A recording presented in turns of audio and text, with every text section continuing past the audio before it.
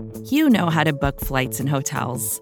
All you're missing is a tool to help you plan that unbelievable travel experience. That's why you need Viator. Book guided tours, excursions, and more in one place. There are over 300,000 travel experiences to choose from, so you can find something for everyone. And Viator offers free cancellation and 24/7 customer support for worry-free travel. Download the Viator app now and use code Viator10 for 10% off your first booking in the app. Find travel experiences for you. Do more with Viator.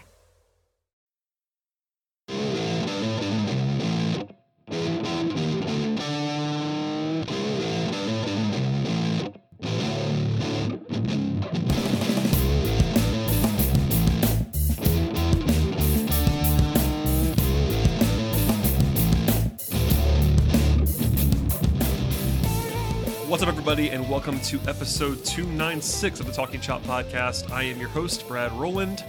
In a bit of a strange time, it's Wednesday evening, but in the middle of the All-Star break, it was a good time to record with a couple of days before the Braves' next game. And joining me, as he often does, is Scott Coleman. Hello, sir.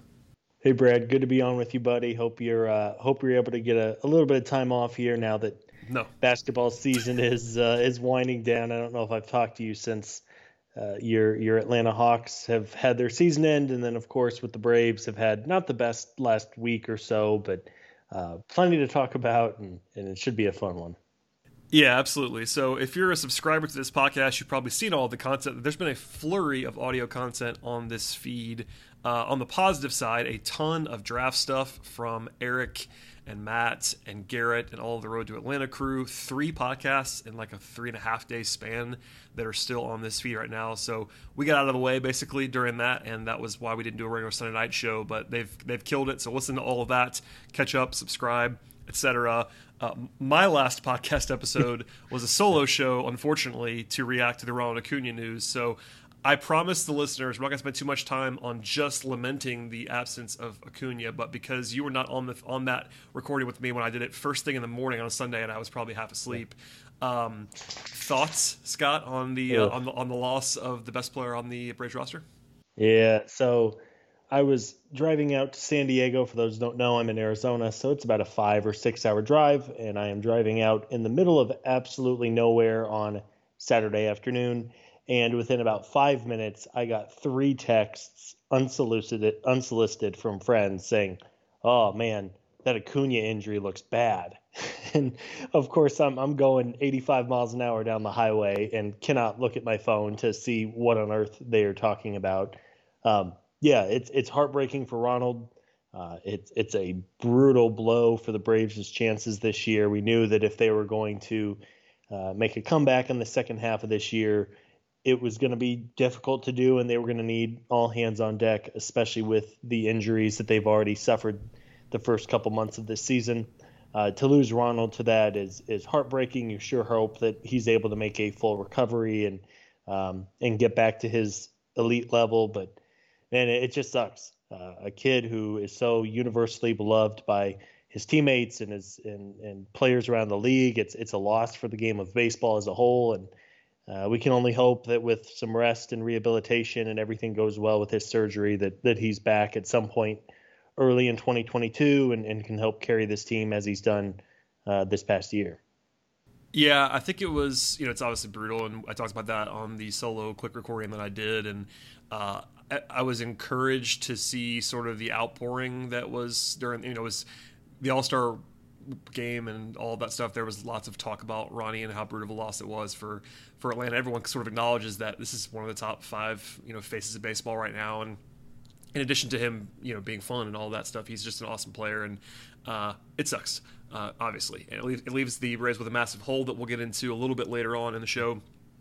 But obviously that cloud is still hanging over everything now, and the Braves have only played 1 game since then, so it's kind of, not that it hasn't hit everybody yet, but we haven't had the pleasure, let's just say, to watch the Braves without him very much. That's going to be setting in a lot beginning with when they return to action on Friday. So at least wanted to start there briefly. We'll get away from that now, and we'll probably come back to that kind of stuff. But I wanted to give you a chance to weigh in, since it was I was not going to call you at 4 a.m. when I knew you were on vacation to record that podcast. I appreciate you, Brad. You know I'm here for the pod, but that would have been bad for, I think, all parties involved. Yeah, on vacation and all. Just for the record, Ronnie said that he was disappointed and sad, of course, and vowed to return, quote, stronger than ever, and that he put maximum effort in with the rehab. And Snicker called him arguably the best player in the game right now. That's encouraging to hear. Obviously, Snit's kind of he's not always been like glowing over the top about Ronnie in the way that some managers might be about players. So yeah. I was encouraged to hear him say that, even in dire circumstances. At any rate, we'll move on. Usually we would go through the games with some depth, not crazy depth in the regular season, but we usually get to all of them. I will say this, we're not going to do that on this podcast just because it's been a few days, and also last week was kind of maddening. I will blow through this now very, very quickly. They lose the first 2 games in Pittsburgh. They got smoked on last Monday. Then the Tyler Matzik implosion happened a week ago Tuesday. That was not a lot of fun. Then they got a little bit hot. They actually scored 12 runs in a 3-inning span to beat Pittsburgh, and they won 3 in a row, Scott. But of course, as they reached 500, they will not go over that mark, so they had to lose on Sunday to fall behind. So that's the short version of what transpired, and now they go into the break 1 game under 500, and they still have not been over all season long. It was, I don't even want to call it poetic justice because it's such a cruel way to end the first half, losing Ronnie, but all year long it's been a theme. It seems like every week you and I and Eric have talked about how this team just seems to fall a few games below 500 and then they get close to 500, and it finally seemed like the stars were aligning and they were going to have some real momentum going into the second half of the season, especially after losing 2 out of 3 in Pittsburgh, though if they finish strong in Miami. And what happens? They get to 500 on the day that Ronald Acuna tears his ACL and is out indefinitely. It was kind of a fitting way to wrap up just a miserable first half. We, of course, know all of the injuries, the off-the-field incident with Marcell Ozuna. And really, since day one, this team has never been at full strength. There's always been some kind of injury. There's always been some kind of hiccup that's held them back. And even without those, I think this team still had a chance because of how good Acuna and Freddie and Ozzy and all those types are. But, man, it was just the one thing that couldn't happen to close out the first half. And, of course, unfortunately, it happened with Ronnie's knee. And it just sucks. It's going to be a real blow. And I guess it was a fitting way to end a very disappointing first half. Yeah, you sort of allude to it there, but they already would have been fighting an uphill battle, which we've chronicled quite a bit. And the numbers tell that story. The projections tell that story that we'll get into a little bit later, too. But even with Ronald, again, one of the 5 best players in the league, even with him in the middle of the lineup, they would have been they would have had some tough sledding ahead, potentially, with the schedule and the hole they dug for themselves. Then you take away a guy who was on pace for like an 8-win season, and you take him out of the lineup halfway through the year and replace him with guys who have done yeoman's work, guys like Heredia and Almonte, who have like been okay in their role, but they're not Ronald Acuna. And now you do the math, as we'll get into, and it's going to be tough, let's just say. As a way to get into a little bit of broad stuff, I'm going to just pose to you the lineup that they used in Sunday's game, the only game that they've played since Ronnie was out. And this is, obviously, it's a little bit of cherry picking because it's only one lineup, but we'll get into some players along the way here. And I asked a question on Twitter that I'll ask you as well. But here's the lineup that they used on Sunday. It was Adrianza leading off and playing in the outfield. Freeman, Albies, Austin Riley, Arcia, who we should talk about in a second, playing the outfield as well.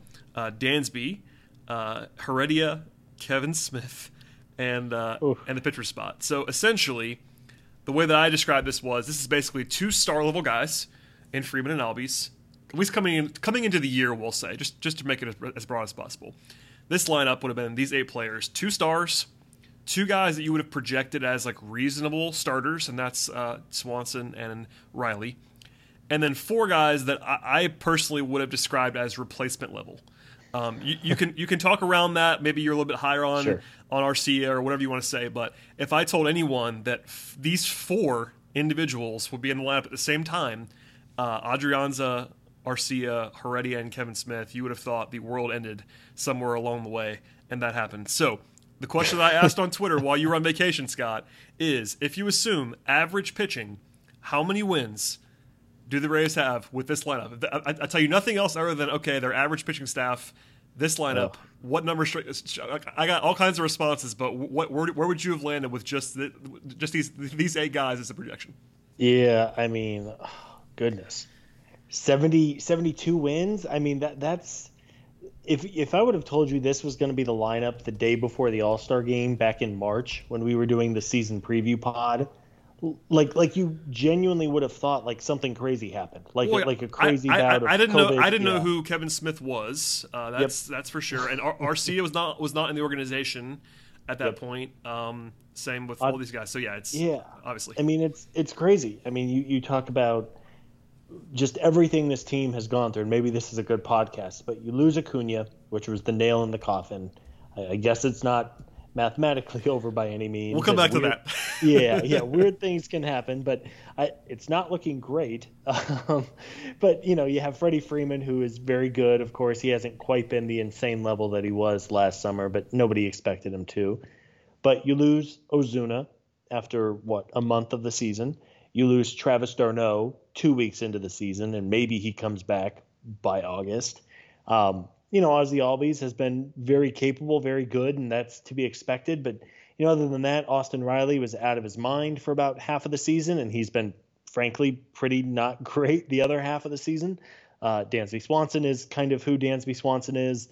And then, as you just said, Kevin Smith and the other fill-in, spin the wheel and pick your outfielder of the day. While they've had a couple moments, these are not, legitimately good big leaguers by any means. So it's been tough, and hey, maybe some fun second half storylines will emerge with these guys, but it's just hard to overcome so much that this team has underwent in the last 3 months. You mentioned 72. That was a number that I think was like near the average of the responses I got. I saw some high 60s. I saw some people that were more in the high 70s to 80. I'm gonna tell you what the lineup was in 2017 when they finished 72 and 90. Yep. Their most prominent lineup was essentially they had the Flowers-Suzuki combination, which actually worked out very, very well at catcher in that season. Then they had Freddie. Brandon Phillips was a prominent member of that infield. Wow. Rookie Dansby, well, I guess second-year Dansby, or rookie Dansby, he was not great. Adonis Garcia, Matt Kemp, good ender, but still not a great hitting ender, but obviously one of the better versions. And then Markakis. That group, with worse pitching, to be fair, that group came up with 72 wins. Even with Ozzy coming up and being good when he came up, again, Suzuki and Flowers being incredible. Matt Adams had a great season that year. So there were some bright spots, but that's the kind of team you're looking at basically with this kind of group. And no one's saying that they're actually going to finish that badly this year. I mean, I guess they could, but it's just a reminder. Like the lineup, the bigger point is that the lineup they have right now, at least until guys like d'Arnaud can maybe come back, it's fairly dire. I mean, they could get hot for a little while. Again, sure. Guys like Heredia and Almonte have done a solid job. They've actually been playable in a way that has been fortunate. I mean, if you wanted to paint the picture, you talked about how things have gone wrong, and they obviously clearly have. But I would tell you that there are several players on the roster that they have gotten more than you would expect from sure. at times. Like, for instance, you could argue that maybe Austin Riley's given you more than you expect on the whole this year. I would definitely tell you that Heredia, Adrianza, and Almonte have all been better than you would expect them to be. Yep. So it's not like it's been a complete disaster on the supporting guys. It's just all of the high-profile injuries and the Ozuna fallout and all that, and Soroka and all that stuff. So I'm going to use this as a way to get into talk about the guys who are remaining as we get into the second half. Before we get to that, a word from our sponsors on today's podcast. Vacations can be tricky. You already know how to book flights and hotels, but now the only thing you're missing is, the actual travel experience. Because is it really a vacation if you're just sitting around like you would at home? You need a tool to get the most out of your time away. That's where Viator steps in. You can book guided tours, activities, excursions, and more in one place to make your trip truly unforgettable. Viator has over 300,000 travel experiences to choose from. Everything from simple tours to extreme adventures and all the niche, interesting stuff in between. So you can plan something that everyone you're traveling with will enjoy. Real Traveler reviews give the inside scoop from people who already been on the experiences you're considering, so you can plan with confidence. Free cancellation helps you plan for the unexpected. And 24/7 customer support means you can travel worry-free. Download the Viator app now and use code Viator10 for 10% off your first booking in the app. Find travel experiences for you. Do more with Viator. When you need mealtime inspiration, it's worth shopping Kroger, where you'll find over 30,000 mouth-watering choices that excite your inner foodie. And no matter what tasty choice you make, you'll enjoy our everyday low prices, plus extra ways to save, like digital coupons worth over $600 each week. You can also save up to $1 off per gallon at the pump with fuel points. More savings and more inspiring flavors make shopping Kroger worth it every time. Kroger, fresh for everyone. Fuel restrictions apply. All right, Scott. I want to hit a couple. Not going to go through the entire roster, but I'm going to start positive because God knows it's going to be a fairly negative show today. A couple of guys who actually finished the first half hot that I want to make sure I at least highlight. One is Freddie. You talked about how Freddie's not been quite as good as last year. That's definitely true, but he's actually scalding right now.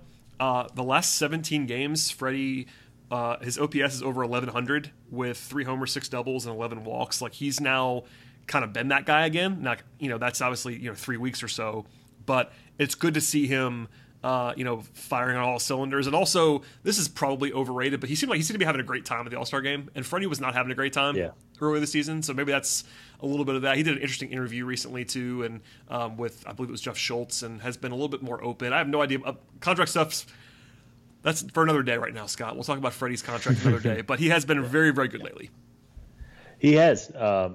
Nobody could have expected Freddie to be as out of his mind as he was last summer for those 2 months. But you're right. Early in the year, you never know what's going on off the field for those 3 hours when we see Freddie. But yeah, he just didn't look right. He didn't look like himself. I don't know what it is. I know he has 3 young children at home, and that probably plays a little bit of a factor in being away from his family. He has talked about that quite a bit over the last year and a half with everything going on in the world. But Freddie is, as we know, whenever he is, especially when he's going right and using the whole field the way that he does, he is as good as it gets. And you mentioned his numbers, an OPS above 1,100 over his last 17 games, hitting for power. He's walking and getting on base a bunch. Good things from Freddie, and he will certainly be counted on even more so moving forward. Yeah, they have to have him be incredible, which isn't fair to him, but he's going to have to be incredible. And actually now, if you look at the full season numbers, they were on the lower end of his prime. Like, his prime basically has been the last 9 seasons. It would be one of the shakier seasons of that 9, but no longer is it the worst. Like, until about 2 weeks ago, he was having his worst season since he was like 23 years old, basically. And now his numbers look like they normally look. Last year was the outlier, and then it was incredible. But they basically look now like he has 19 homers, 88 games. He has an OPS, of like 870. Like, he's obviously been a borderline star player this year. He's a star player in the aggregate for sure, but recently he's been incredible. So I want to at least mention that. Gives you some hope that maybe he has a tear in him to kind of carry their offense for a while here. Another guy who is much more divisive. I tweeted a stat about him today, and we'll come back to that in a second. But Dansby Swanson's been good lately. That's a controversial statement, but I promise you it's true. The last 7 games before the break, he had 5 multi-hit games. And now, this is the stat that I tweeted out. People got mad at me. I was like, I just presented the numbers. No agenda. He now has a 99 WRC plus, and he's on pace for 2.5 F4 this season. So Dansby Swanson, suddenly, after the first half of the season, looks like a league average starter again. Welcome back, Dansby.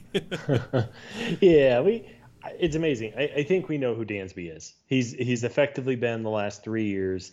He has run incredibly hot and incredibly cold, and there's really no middle ground between the two. It seems like he's either on one of these tears where he seemingly has 4 hits every single night, or he's in a stretch where he is 1 for his last 30 and striking out in 50% of his at-bats.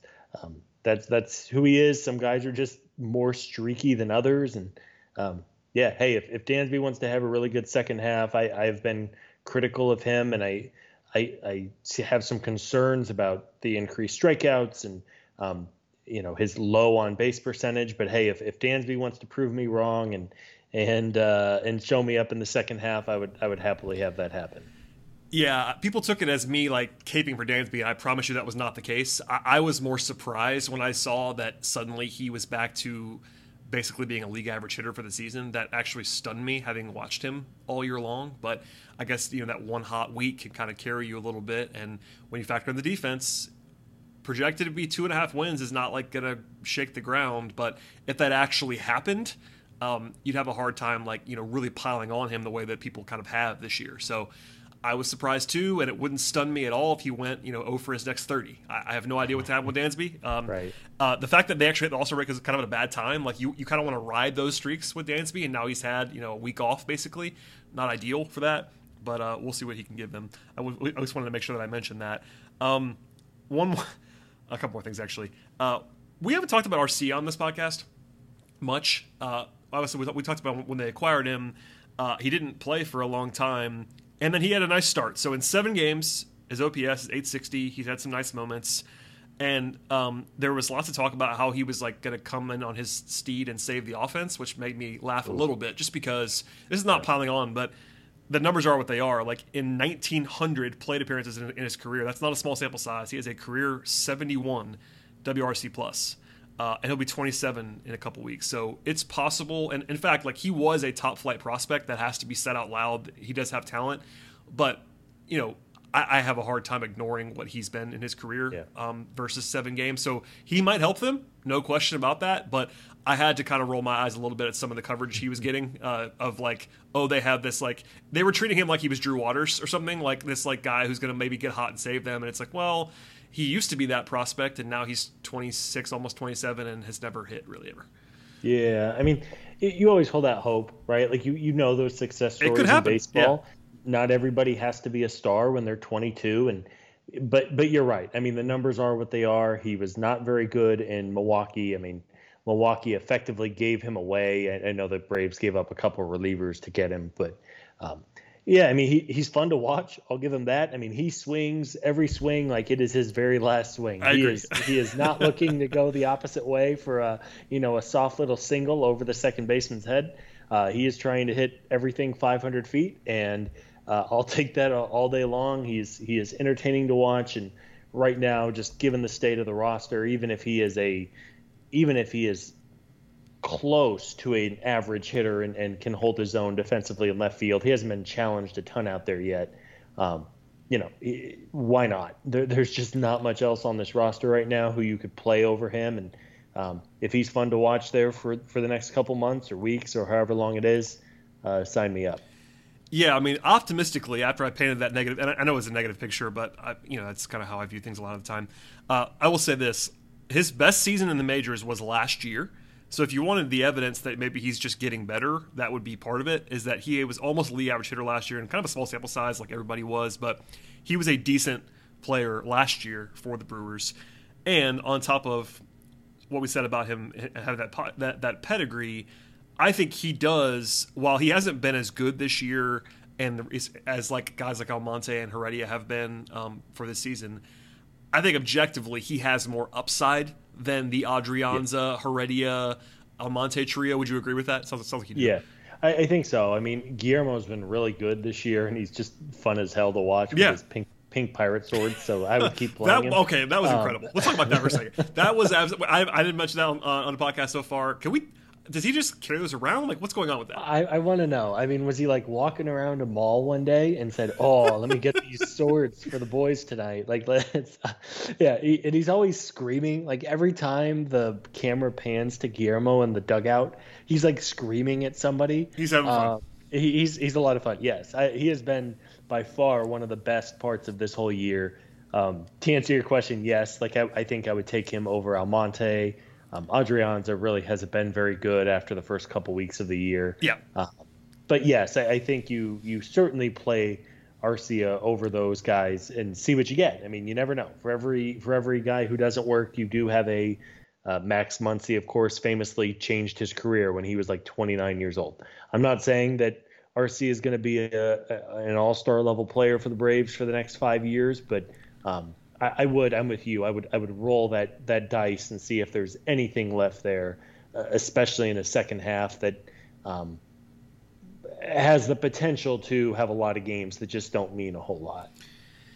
Yeah, the potential. I don't want to back us into a corner. Like they're not dead. We're not calling them dead. But it's I think RCA's upside is considerably higher just based on the pedigree. So roll them out there, see what happens. Last thing on the lineup that I want to mention is that there was a transaction at catcher last week, and it was Contreras going down for Jonathan Lucroy, a former All-Star level player in Lucroy. He's not that guy anymore. Contreras, in his prime, he was awesome. I always thought he was going to end up on the Braves too. It was just one of those guys like him and Mike Moustakas. Like I was convinced they were going to be on the Braves one day, and I guess it happened 5 years too late. But it is what it is. Yeah, Lucroy, I believe, was like a top 5 MVP finisher one. Yeah, he was. He finished 4th in the MVP voting in 2014 with the Brewers. So that tells you he led the league in doubles. He had 53 doubles in a season as a catcher. Wow. Yeah, he was a hell of a player. That's unbelievable. Anyway, he's not that guy anymore. But long story, the story really is Contreras. So while I think everyone knows Contreras has a real bat in the future potentially, the last month he has a 505 OPS. That's OPS, folks, not slugging, not OBP. OPS for 23 games. It's not a huge sample size, but if you're wondering why he went down, that is why. He just kind of stopped hitting completely, and the defense is not incredible anyway. Do you like this approach of just letting him go play every day in AAA? Are you okay with this? What was your reaction to that? Yeah, I think so. I'm a fan of Contreras's. I think, as you said, he certainly has a future in this league. But yeah, he was someone, even though he had glowing reviews at the alternate site last year, I know Mark Bowman said that he improved himself more than maybe any other player in the organization last summer at the team workouts on the taxi squad. He was somebody who was probably impacted by the COVID shutdown more than your average prospect. I think the younger guys will be okay because they were still years away. Last year Contreras should have gotten 600 plate appearances between double and AAA. And frankly, he was, if d'Arnaud doesn't get hurt like he did, I don't think Contreras sees Atlanta at all this year, maybe gets called up later. So it's not an excuse for him. He was good early on, and then his approach kind of went out the window a little bit. But yeah, let him get right. You don't want the kid to get too, in his head a little bit too much. Yeah, there you go. I think it's the right move at this point, and hopefully he's able to come back at some point, whether it's this year and spring training next year, and make a real impact. Because I think he could be a very special player. He just needs a little bit more time. Yeah, there was a relatively optimistic update from Snicker about d'Arnaud, him coming back in August. August is a full month, and we don't know if that means August 2nd or August 31st. I don't know what that means, but August is at least a target for d'Arnaud.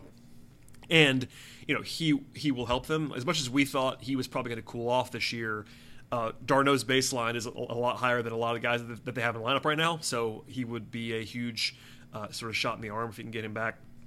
But in the meantime, the catching platoon of Lucroy and Smith is bottom of the barrel stuff. As much as we've talked about how low the catching baseline is in the baseball, it's been one of the themes of this podcast.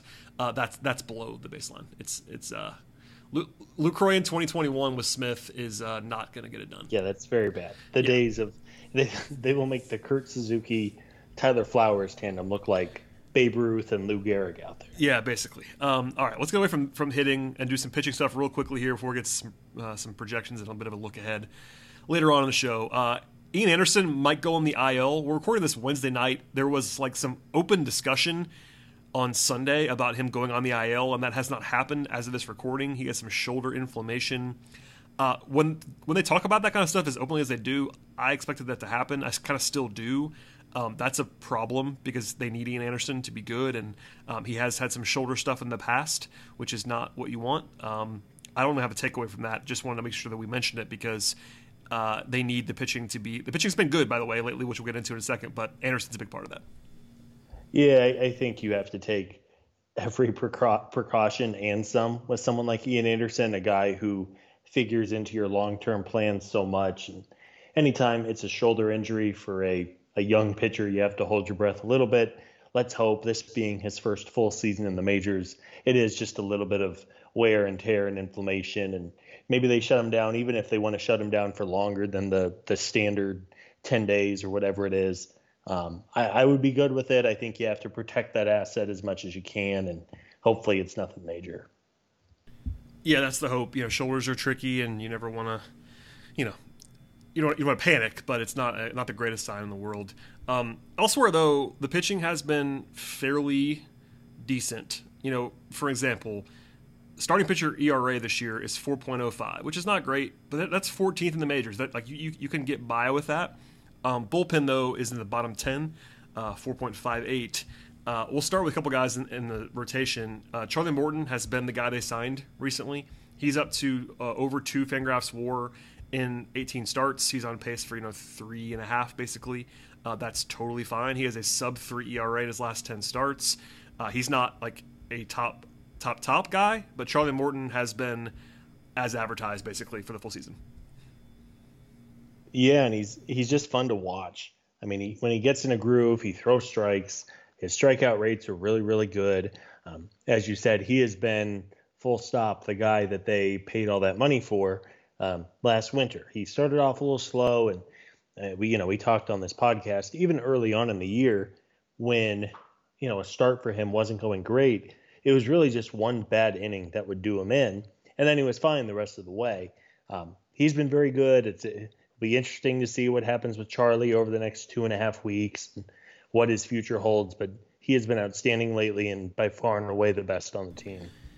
Yeah, and it's kind of there's not even a huge takeaway there. I guess we will save most of our buy-sell stuff for the next couple shows after today. One of the big debates is whether they should sell on Morton. I think they're going to wait until closer to see where they are in the standings, but at a minimum, he has been good this year, and that's all you can really ask out of him. Drew Smiley, podcast favorite, has a sub-3 ERA. He has a 2.75 ERA in the last 6 weeks, Scott. Every time I tweet Drew Smiley's name, I'm going to tweet Drew Smiley, podcast favorite. Exactly. I mean, you should. Listen, it might be smoke and mirrors, like his peripherals do not support a sub-3 ERA, but 6 weeks of solid production from Drew Smiley, no complaint. And by the way, this is crazy. His ERA is more than 2 full runs better than Max Fried's in the last 6 weeks. Yep. Drew Smiley has been full stop better than Max Fried for 6 weeks now, which is insane. Yeah, he has been better. Yes, for sure. There was times early in like April and May, it was like, goodness, are they going to have to pull this guy from the rotation? Like, it was bad. I mean, we talked about it. Like he had maybe 1 or 2 more like blow ups, and it was going to be you can't pitch him anymore, basically. Yeah. You fake, you say he's on the injured list with a groin pull or something like that, and you send him to the Gwinnett for a month and see if he can figure it out. He has been better. Maybe, again, I know if it's not obvious by now, we're intentionally not trying to make this a trade deadline preview because we'll save that for later. Listen, I mean, there's plenty of time for that because I know it's only 2 weeks away, but that is the only topic, and I get it. But if that's all we talk about for the next 3 weeks, it'll get very redundant in a hurry. Correct. Because you could talk about everybody, and it's going to be the same conversation. And honestly, to be fair, we'll get into this in a second, but I personally think that how they play in the next 10 days will impact it on some level, because if they go on a run here, again, that's maybe not likely, but if they're 2 games back, they're not going to sell everyone. They're just not going to do that. I don't think. So we'll save that for later as a broad, but for better or worse, you can argue against this process, but I do think that the results of the next 2 weeks will dictate a lot of what they do.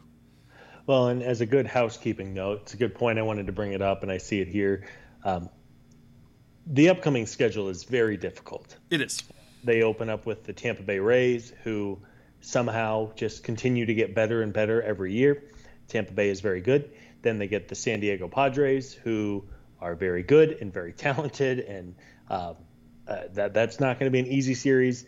And then you have 9 games in 8 days against the Phillies and the Mets on the road. The Braves cannot seem to beat the Phillies in Philadelphia for whatever reason, and the Mets are getting healthier and have given the team problems at times this year. And then you're facing the Milwaukee Brewers, I believe, is who the Braves will face the weekend of the trade deadline, and the Brewers have been the best team in baseball for the last 6 weeks. So Go get them, boys. No, no pressure. It's not easy. I mean, not... they needed to kind of make the run before the break, and they didn't really do that. But alas. So yeah, it's interesting to see what they're going to do, but that can't be the only topic. So one thing I wanted to say broadly about the pitching, as much as I picked on Max Fried, who has struggled recently, in the last 24 games, I pulled this stat today, the Braves have a team ERA. This includes the bullpen, and by the way, it's about even on the stars in the bullpen, so the bullpen's been pretty good too. They have a team ERA of 3.48 in 24 games. Now, that is like top 5 in the league. That's borderline elite awesome, which kind of flew under my radar a little bit, but I guess I buy it after looking back. The problem is the staff probably isn't as good as that number is in real life, given where they are right now with no Soroka, etc. And they only, quote unquote, only went 14-10 in that run. Now, 14-10 is good. That's not like a bad number, but the schedule was easier than it's going to be for a while. And when you pitch like that, you need to win more than they won in that 24 games, especially when you're already digging a hole before that run began.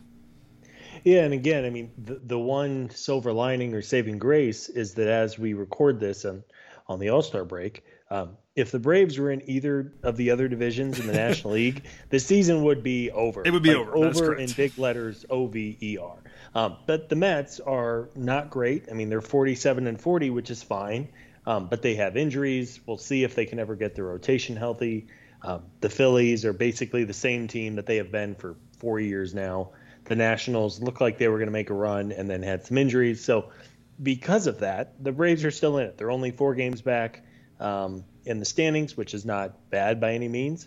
If they were fully healthy with a roster ready to go, I would say, all right, bring it on. I think they have a decent chance. But because of everything going on, it doesn't seem likely. But as we've said a couple times, it is certainly not over. And who knows what the next couple weeks, maybe they'll come out and surprise us and go 10-4 over the next 2 weeks and turn this into something to watch in the second half. Yeah, to your point, they would be 13 games out of the lead in the National League West right now, behind the Giants. They're 11 behind the Dodgers in the same division. They'd be 7.5 out of the Central with the Brewers playing, and that's what the Brewers lose in the last 3 games before the break. So, yeah, the NL East, which was supposed to be arguably the second best division, maybe the best division in the National League, has been the worst by far, and that gives them sort of the open door. So that's a good place to transition. Let's get into some projection systems now. This is not everything, but I want to throw some data at you and tell you where they are. Now, these projections don't all take into account the Acuna injury. That's something I have to say. I mean, maybe they do, and they don't release their formulas. So Fangraphs, I think, does, because they talked about it on a podcast that I heard. But they have the Braves projected to finish 80-82. That would be 8 games behind the Mets and 2 behind the Phillies. They have the Braves with about a 7.9% chance to make the playoffs, so not dead, but very, very unlikely. 538, I'm not sure about this one with regard to Ronnie, but they have 82-80, which is still 4 games behind the Mets. A 20% chance to make the playoffs. And then Sportsline, which is the CBS gambling outfit. This is proprietary information, but I do some work for them, so I actually have the data, which is breaking news here, folks. Anyway, it definitely does take Ronnie's injury into account. I confirmed that today. But they have the Braves at 81-81 without Acuna the rest of the way, which is 6 games behind the Mets and 3 behind the Phillies, with about a 12% chance to make the playoffs. So, long story short, the Mets are projected widely for like 87 or 88 wins by these systems. And if you assume that is going to win the National League East, or at least a reasonable projection to win the National League East, Scott, the Braves would have to finish 44-29 to get to 88 wins. So 88 wins does not guarantee you by any means a playoff spot, by the way. No. That's just a reasonable, like, maybe that would be enough to win the National League East or at least tie the Mets. 44-29 is a 98 win pace for a full season. Yeah. And given what we said before I let you interject here, given what we laid out before about what the available roster looks like, that I think we can all agree that on paper the available talent for the Braves is not a 98 win team. It's not, and I think maybe this is too down the road, but I think it's an interesting point to bring up. at some point you have to ask yourself, what is the importance of winning these games in 2021? Because you just listed off all the percentage chances. It sounds like they have maybe a 1 in 10 chance in winning the division. I think that's high. I'd probably put it around 5-ish% myself. But is it worth keeping Charlie Morton? Let's say that the trade deadline comes and they're 5 games back of the Mets. On paper, it's tough to give up, right? Like, it's tough to give up when it's only 5 games. It's baseball. You have 2 good weeks or even a good series against the Mets, and all of a sudden things look different. But is it worth hanging on to Charlie Morton if teams are willing to pay a premium to get him for 2 months plus the postseason? Or if a team wants to take Will Smith, and maybe Will Smith isn't a great closer, but he could be a really good 8th inning guy for a contending team. If you have a chance to better the future of this franchise, when it is very unlikely they make the playoffs, and even if they do, I mean, what's the upside here without Acuna in the playoffs in the postseason? Is it worth hanging on to some of these assets if you can better the team for 2022 and beyond? That's easier for us to think and talk about because we are not the ones trying to sell tickets. We are not the ones thinking about the long-term financial picture of this team. But I do think it's worth bringing up because there will be, again, not to turn this into the trade deadline preview podcast, but there will be assets and teams will call, if they haven't already started calling Anthopoulos, asking about these players that contending teams are going to want, especially when it's a team that, as you just said, the starting pitching has been pretty good lately. Pitching is always at a premium. There's usually hitters available at the deadline, and you don't have to pay a ton for them. Pitching forever has been the key at the trade deadline. And if you can get some assets for 2022 and beyond, I think it's at least worth looking at. And maybe these things will work themselves out over the next 2 weeks, and the Braves either go 12-2 or they go 2-12, and it's just much more apparent. And that's, of course, something we just don't know. But I do think that's a point worth bringing up. I would rather think long-term here than win a couple of silly, meaningless games in September for a year where it's just not going to happen because of all the injuries.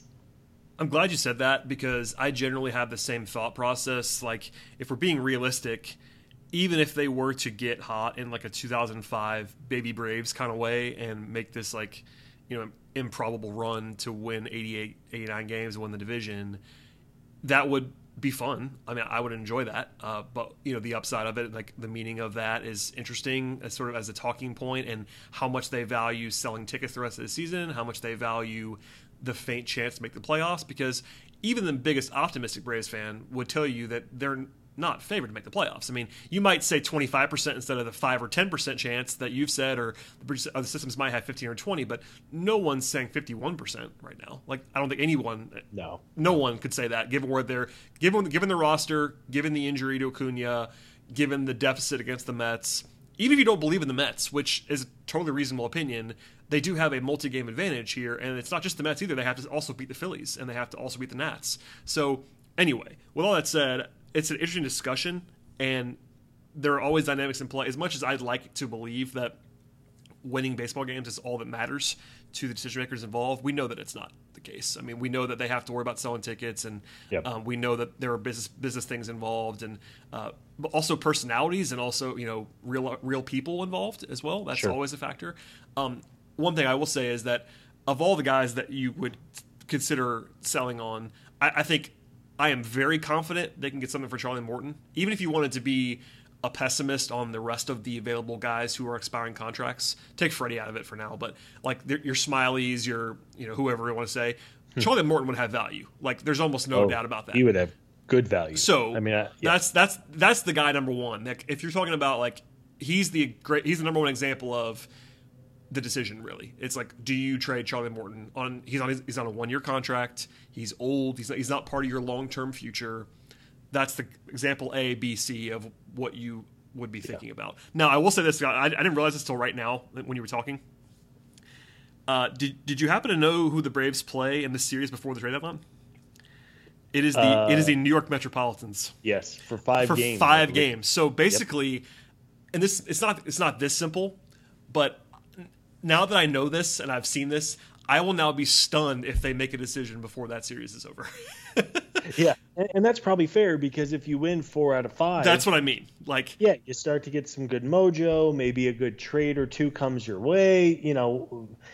If you can make incremental upgrades without mortgaging any kind of future, then do it. I mean, especially if they're signed beyond 21. But yes, looking at it now, it's funny you say that. So that series, they play 5 games in 4 days. It starts July 26th and it wraps up on Thursday, July 29th, which is, a day before the deadline. At 12:10, by the way, that Thursday game is a getaway day. Yes. Yeah. And there's a doubleheader, so you're guaranteed to see Jacob deGrom that week. It's just, I mean, honestly, you and I wouldn't think about it this way, but if the Braves are within 10 games when that season starts, when that series starts, there is the faint hope that you just go out and win all 5 and save your season in that thing. So it's on one hand, it's fortunate that they play them there, because then the season could literally swing on that series. If you go in that series and you lose 4 out of 5 and suddenly you're 9 games back, maybe you do turn around and sell because the season's over. Whereas if you win 4 out of 5 or you sweep them or something crazy and you're within a game, they're not selling, and we all know they're not going to sell. So that's an interesting dichotomy. As you mentioned before, they do have that tough schedule before then, so it could get ugly before that even happens. Yeah. But 5 with the Mets the last week of July is a pretty wild circumstances given where they are right now. Well, and then you talk about all of the other things at play. This is not a black and white issue of, do you want to win games or are you building for the future, right? There's all these other elements and layers. But on the public relations aspect of this all, and not that you want to make baseball moves or any kind of sports move based on public relations, it matters though. Kind of know it absolutely matters. Yeah. It would be difficult if the Braves win 4 out of 5 games that week in New York, and the Boston Red Sox come calling saying, "Hey, we're going to offer you this really good package for 2 months of Charlie Morton." It's a little bit of a different ball game than if the Braves have lost 10 out of 13 and they go 1-4 against the Mets to wrap up the month of July. That is a much easier press release to hit send on, which, again, is not the ultimate deciding factor, but I think it's a factor. It is. It just is. And you hope that these things kind of play themselves out a little bit. Yeah, and a quick rundown here, yes, Freddie's a free agent, but put Freddie aside. Morton is a free agent next year. Smiley is a free agent next year. Travis d'Arnaud is a free agent next year. Chris Martin is a free agent. Shane Green, who has struggled mightily, is a free agent. They have some guys who are expiring, in addition to guys that aren't expiring but aren't long-term. Like Will Smith could be an interesting trade guy. He's under contract for the following season, but if he actually was a guy that a team might want, you might sell on that. So there are players. No one's saying that they sell everybody and tear the whole thing down. They have enough young talent where this is not a decision about starting a rebuild. That's not what the Braves would be doing here. Whereas I know you and I covered a rebuild. It was a long rebuild. But they have enough young talent now where it's not press the eject button like it was with that Justin Upton team where they actually did just decide they were going to rebuild. They're too good to do that. It's just more of this season's a lost season, and now we're going to recognize that and pivot for next year, basically. Yeah, it is a good opportunity to hit the reset button, not to turn this now into a look ahead to 2022 and beyond. But it is. You have an outstanding young core. You have to cross your fingers and pray that Ronald Acuna makes a full recovery, and he certainly should, given his age. You have Ozzie Albies. You have Austin Riley. You have a handful of good young pitching. You still have some pretty good depth in the minor leagues. It's not like you're talking about a system that has minimal talent and they just traded away their entire top 10 to, go all in for a couple of seasons. The window is by no means closing, but I do think this offseason and really this next couple of months is a really good opportunity to take a step back, hit the reset button. You have very little money committed next year, and it could be even less so depending on what transpires over the next couple of weeks. Yes. There is an opportunity to not let this thing get off the rails. No. And that, of course, requires good, whether it's a trade or free agency and all of that. And again, that's a conversation for another day. But this is not a team that there are just a million red flags on the horizon, and it's like, oh my God, are they going to have to rebuild again? No, they won't have to do that. And I've seen there's been some talk, and of course fans are an emotional group, and it's easy to kind of get lost in the sauce a little bit. But there are still some really good things about this franchise right now, and it might just require a little bit of a pressing pause and then reimagining things a little bit. Yeah, I agree. We will not do any more on future stuff right now. I do want to ask you one question about this season, and I'll set it up so you have time to think about it. I'm going to ask you for your win projection, knowing the following. The Braves are 44-45 right now. You know the injury situation. You know that Ronnie's out for the season. You know that d'Arnaud might come back at some point. Soroka is not going to come back at some point. Ozuna is a giant question mark. I have no idea what's happening there. Trade possibilities, schedule, projection systems. I set all of that up to ask you where you think the Braves end this season in terms of. I know it's impossible to do this because a lot is dictated by what they do at the deadline, but average it all out for me. Like, for instance, I think the consensus projection is basically like 80 wins in the systems right now, 80 and 82, which is essentially playing the same that they've played so far this year, which might seem a little bit optimistic without Acuna. So I will answer first so that you have more time. I would land hedging it all out with the potential to sell, potential to buy. They could still buy, which I don't know if I would, but that's possible. I would say something like 79, 80, something like that. High 70s, maybe as much as 500. But barring some, there are outcomes where they win more than that. I don't want anybody to hear us more pessimistic and not understand this. We are acknowledging this. Like they can. This is baseball, man. They can get hot here and finish with 84 wins, and I will not be surprised, like at all. Sure. But projection is not the same thing as possibility. So I said all that to give you more time. Scott, where would you land? That's a pro move right there, Bradley. Hosting. It's without having the crystal ball to know what happens over the next 2.5 weeks. I think I would be similar to where you're at. I would say maybe 78 wins. I've always thought that the last couple of weeks for teams that are not involved in the playoff hunt are just kind of meaningless. Like, was it 2016 where the Braves were like 30 games out of first, but they won like 16 out of their last 18 games in order to feel good a little bit.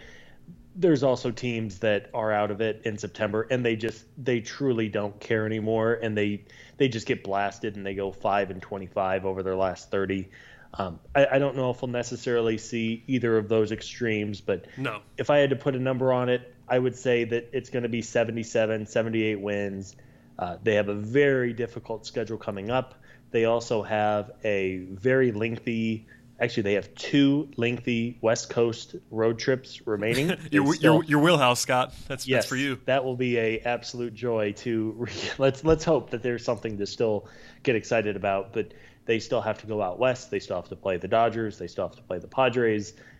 They still have to play the Giants. I believe they still have quick math here. They have 21 games remaining against the Dodgers, Padres, and Giants, who have 3 of the 5 best records in baseball. That's going to be tough. They also have significant games against the Mets, who will be buyers at the trade deadline. Even the Phillies might buy. So there's not a whole lot of it's not as if they've played the league's most difficult schedule and they have a bunch of games against the Pirates and the. It is a little bit to be. I will try to paint that. Me, I'm the eternal optimist. Yes.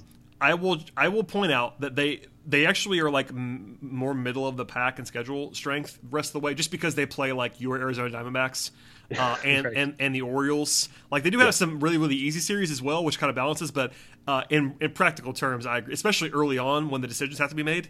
In the next couple of weeks is when the schedule is at some of its more challenging. Like the Rockies are terrible, for instance. Like but to your point, they have to go to Colorado like as part of a long road trip, and that isn't always fun. Like even though the Rockies are not good.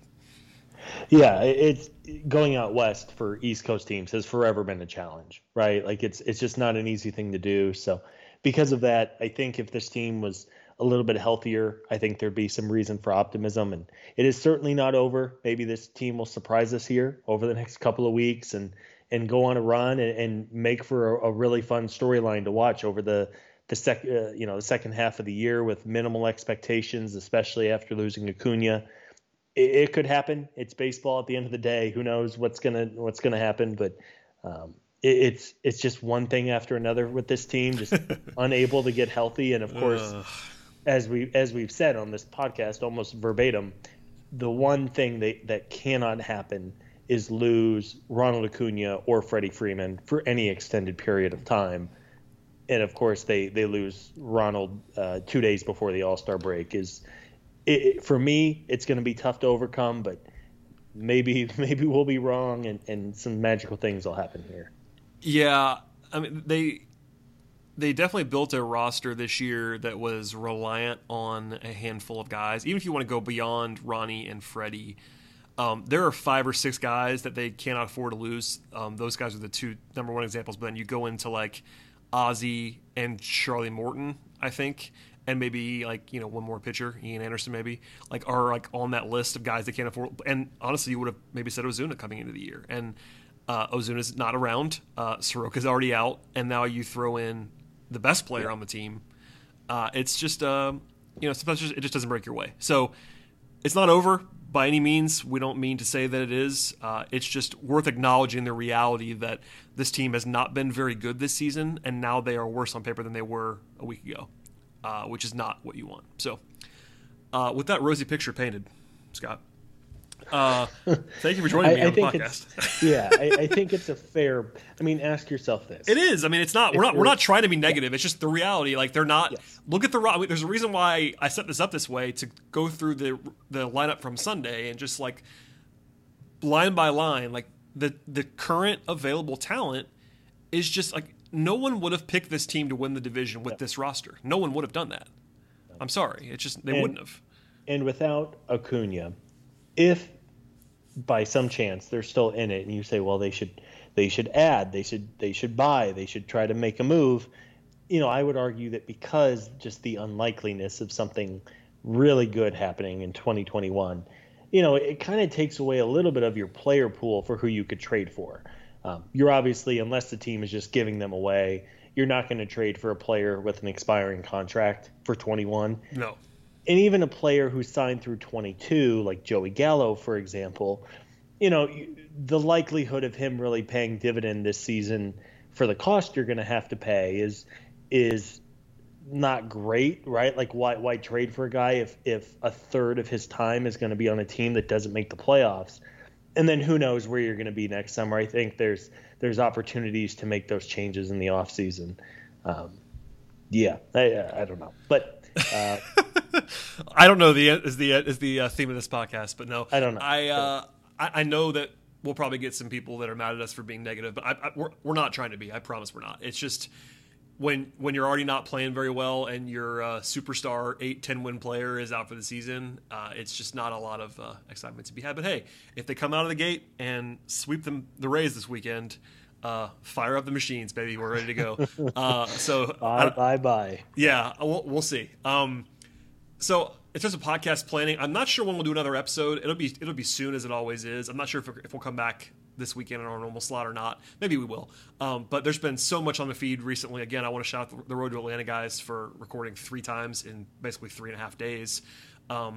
It's been busy. So there's plenty of audio content here, and the Braves don't play again until Friday. Nothing's going to change between now and then. So I don't know when, but the best way to find the podcast would be to subscribe to the show, and we'll have at least, I would say, 2 more episodes between now and the deadline, which is the deadline 16 days from now. So 2 more episodes coming, maybe even more than that, depending on what happens, but I can promise you 2. Scott, anything you have going on in the world other than your Phoenix Suns playing in the finals? Love my Phoenix Suns and my Atlanta Hawks. I'm bi-coastal, Brad. You know that. No, thanks to everybody for tuning in. We really do appreciate your support. You guys are the reason that we do this every week and multiple times every week at that. So thank you for tuning in. And hey, even if things don't go as well as we hoped in the second half, continue to tune in. It really, really helps us out. And hit the subscribe button. And yeah, Brad, it was good to be on with you, and I hope all is well. Yes, sir. It's mid-July. We're out here grinding away, and the season resumes on Friday. It's always weird to not have a baseball game on every day, basically. And like tonight, for instance, like last night, All-Star game. Tonight, there's basketball on for me, but no baseball. And then tomorrow, there's one game, and it's Yankees-Red Sox. It's like, all right, well, I'll probably watch it, but it's on. It's kind of nice with the NBA Finals being delayed this year. There's something on? Yeah. Usually this is infamously the worst sports day of the year. Like it's today. Yeah, usually the day after the All-Star game in baseball is the day where they're well, for me, I'm usually in Las Vegas covering Summer League, and there's Summer League basketball, but that's not actually games that count. So yeah, usually there's just nothing, and there was a massive sporting event tonight that's actually happening as we're talking. So yeah, it's usually maybe it's tomorrow instead, with only one baseball game and nothing else. Maybe it's Thursday. Yeah. Usually you turn on ESPN and there's like tractor racing and professional cornhole on, and you're like, oh, okay. Well, actually, isn't it usually the ESPYs, which I never watch, but isn't it usually the ESPYs on the Wednesday? Maybe it is. Is it? Maybe that would make sense. Or I think the X Games or the Something X Games like still a thing. At any rate, there's stuff to watch. So Braves return to action on Friday. Tampa Bay and San Diego for 6 games in a row, and they are good at baseball. So strap in. Thank you, Scott, for joining me. Again, one more time, subscribe, rate, review. Thank you for listening to the podcast. And we'll see you all next time.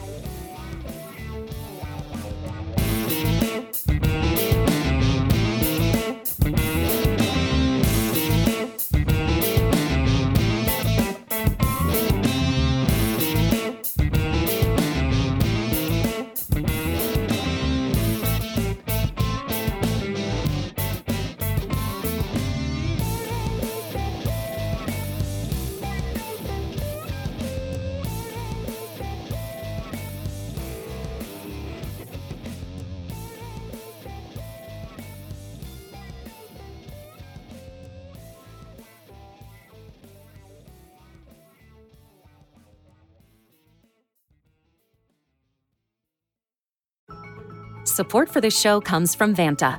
Dealing with loads of spreadsheets, juggling different tools, and having to do manual security checks, it can be a headache to keep up with today's compliance and security programs. Vanta is the trust management platform that wants to simplify things and bring all your trust-building efforts under one roof, making growth smoother for your whole organization. Vanta lets you automate up to 90% of compliance for SOC 2, ISO 27001, HIPAA, and more. Strengthen security posture and reduce third-party risk. Get $1,000 off Vanta when you go to vanta.com/Vox. That's VANTA.com/Vox for $1,000 off Vanta. Support for this podcast came from SAS. Data is everything, and now everything is data, which means more to process, more to analyze. And now more than ever, speed to answers matters. So how do you produce those answers as fast as the world produces data? With SAS Viya, the quickest way from a billion points of data to a point of view. It's a more productive data and AI platform that helps you get more done. Learn more today at sas.com/VIYA.